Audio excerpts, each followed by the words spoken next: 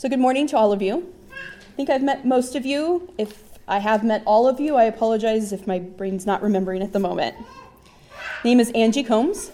I've known Marnie for 9 years now. We started seminary the same semester and took the same 6 long years to finish it. So when Marnie's in a pinch or needs somebody to cover, I'm here, and this is my second time in 2 months. I'm excited. It'd been a year the last time I was here. I am an elder at Cairn Christian Church up in Lafayette, Colorado. And I want to state right up, I am depending on the Spirit today. Marnie asked me for the text and the title on Tuesday, and by Wednesday and Thursday, I had a couple wrenches in my ideas. So we're going to work through this. Some of it may be extemporaneous, depending on the Spirit, so bear with me today. How many of you know who Ellen DeGeneres is?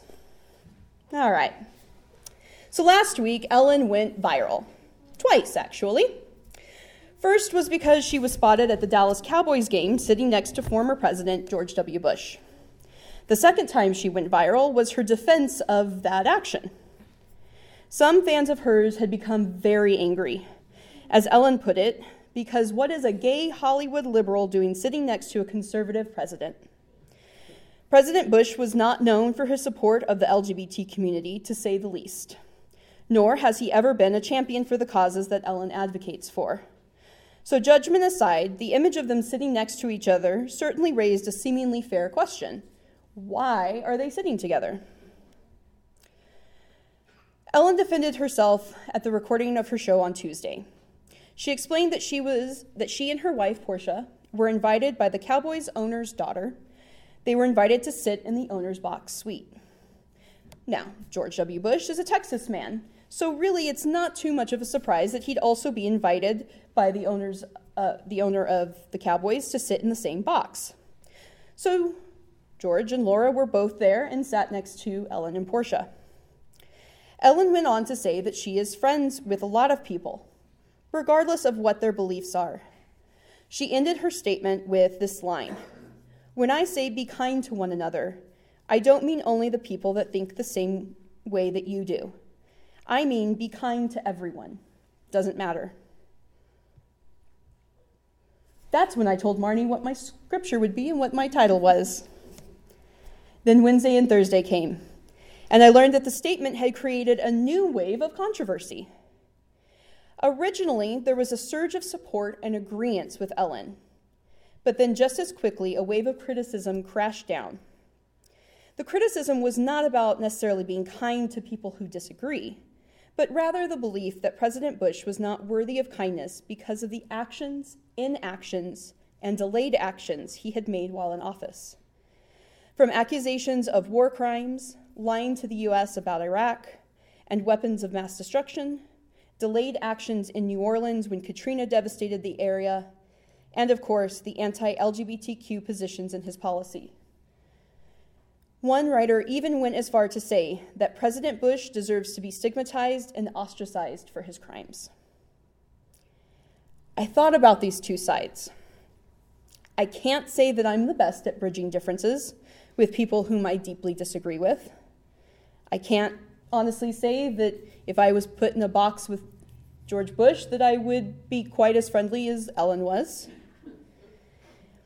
And in fact, a few weeks ago, I got into a brief argument with someone via Facebook Messenger. I don't recommend this. The man I argued with is a very dear friend and mentor. He taught my Sunday school classes. His son and I went to school together. His wife is my mom's best friend and was a teacher who created a safe space for me in elementary school.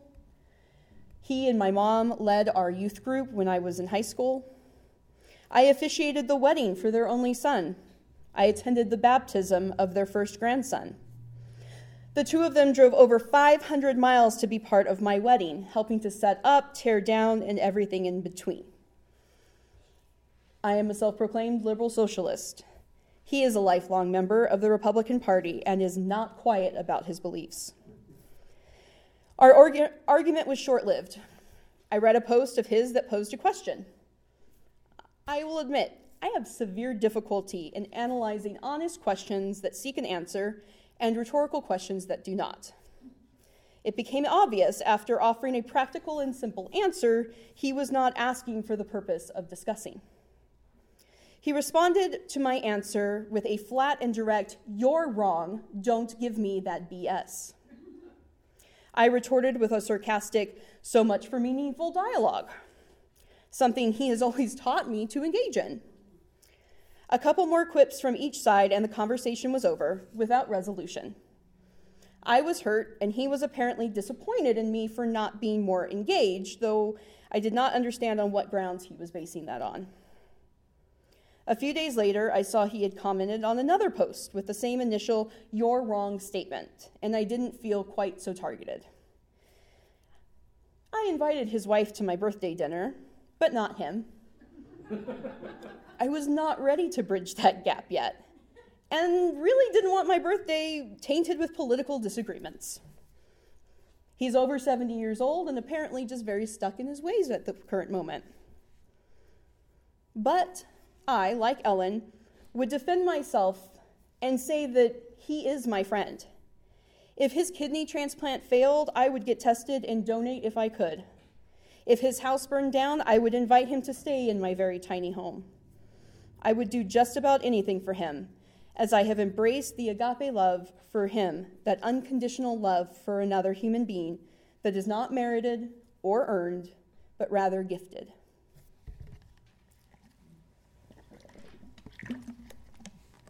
I apologize.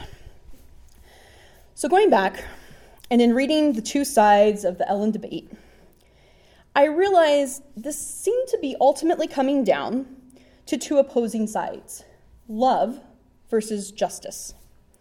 Ironically, both of these are the base and platform for Christianity. Throughout history, there have been people who have sided more one direction or the other, while few have found a successful way to bridge the two simultaneous. Historic theologian Augustine took the position that love is a self-sacrificial act or an unconditional act, the giving of the self for the good of others without regard for their good in relation to us. Plainly, we love others for the sake of God. At the same time, Reinhold Niebuhr, a Christian realist, taught that love is self-emptying, but justice is bound by the limits of giving to each what they are due. The full expression of love is thus limited to the sphere of one's personal life. He went further to say that love's role in social institutions is to function as impossible possibility. That reveals the limited nature of justice and motivates us to overcome injustice. Basically, Augustine was saying we love others with the agape unconditional love for the sake of God. Niebuhr is saying that as humans, we have our limitations and must use love as a bridge over injustice so that we can change what created the injustice in the first place. Our scripture today teaches us what that love is. God is love.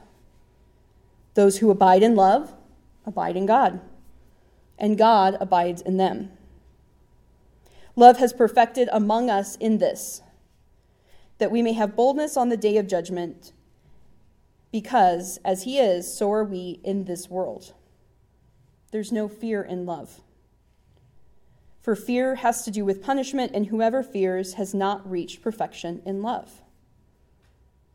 So in looking at this debate, we're looking at an unpunished justice issue, with people saying, this man's not even worthy of kindness, not even worthy of love, and yet the scripture's teaching us that God calls us to love everyone, regardless of their punishment or not.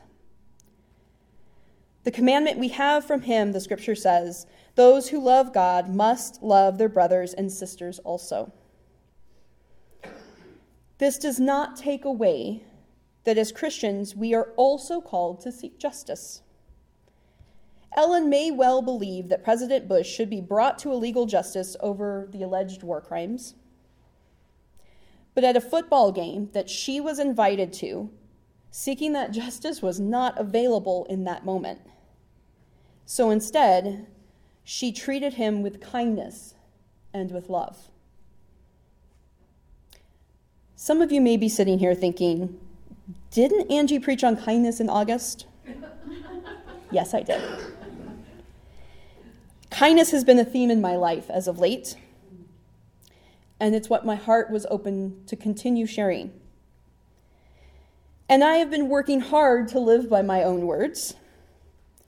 I have been working on my self-confessed road rage issues. I drive a lot. I drive about 300 miles a week throughout the city of Denver. That's a lot of opportunities for road rage.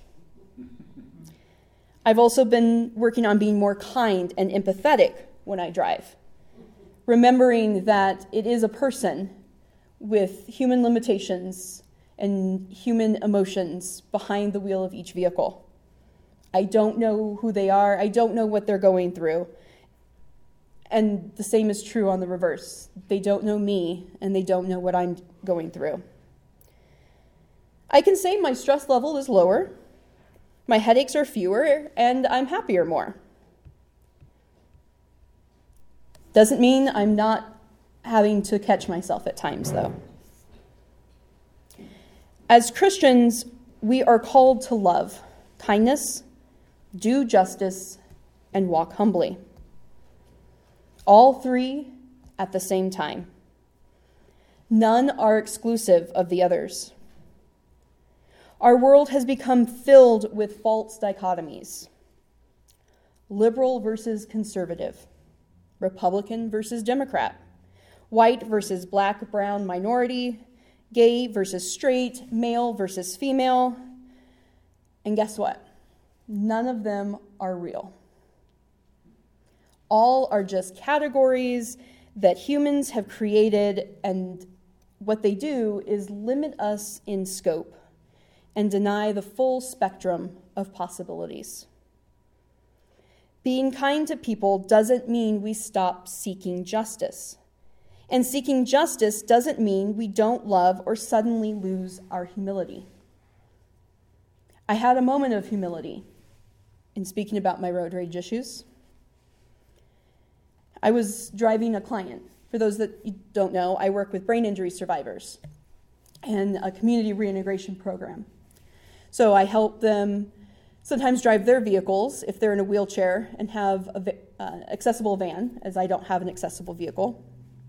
So I was driving my client's van. I was 2 blocks from home, and a driver turned a corner very fast over into my lane. It happened very fast. When you're in a residential area and you're going over 40 miles an hour, things happen fast. Apparently, I just was in the driver's way. I did nothing except drive. Before I knew it, she had slammed on her brakes, put her reverse lights on, turned, and began chasing me down this residential street. I'll be honest, I've never been so afraid. I was a block from my client's house, who lives on a corner, and my thought was, get to the driveway and perhaps that will diffuse the situation. I knew that his caregiver was home and there would at least be an auditory witness if something happened. I pulled into the driveway. The driver stopped behind and yelled, "Now I know where you live," plus a not so nice word after that. I sat in the vehicle for a moment, catching my breath, convincing myself I was still okay, and running back through my head of, have I ever made somebody feel like this? In my moments of rage, though I've never chased anyone, I will admit I've never chased anyone, I have yelled words. I've given the eye, the look, the fingers, 1 or 2, who knows. I've also been spit on by drivers. Not entirely sure I remember why I was spit on that time. But I was scared. And it was that moment of humility of, wow, I don't ever want to make anybody feel like this. I had a moment of receiving kindness from a neighbor who was walking and had seen the whole thing, and she stopped and waited for me to get out of the van and asked if I was okay. I've never met this woman. She lived several blocks away. Being kind doesn't mean we stop seeking justice. And seeking justice doesn't mean we don't love or suddenly lose our humility. I may be mad at my friend, but I love him. And I'll continue to seek justice in ways and helping him understand how he interacts with people may not be the best appropriate way to interact with people. Do justice. Love kindness. Walk humbly. In the words of the modern prophet Ellen, be kind to one another. Everyone. It doesn't matter. Amen.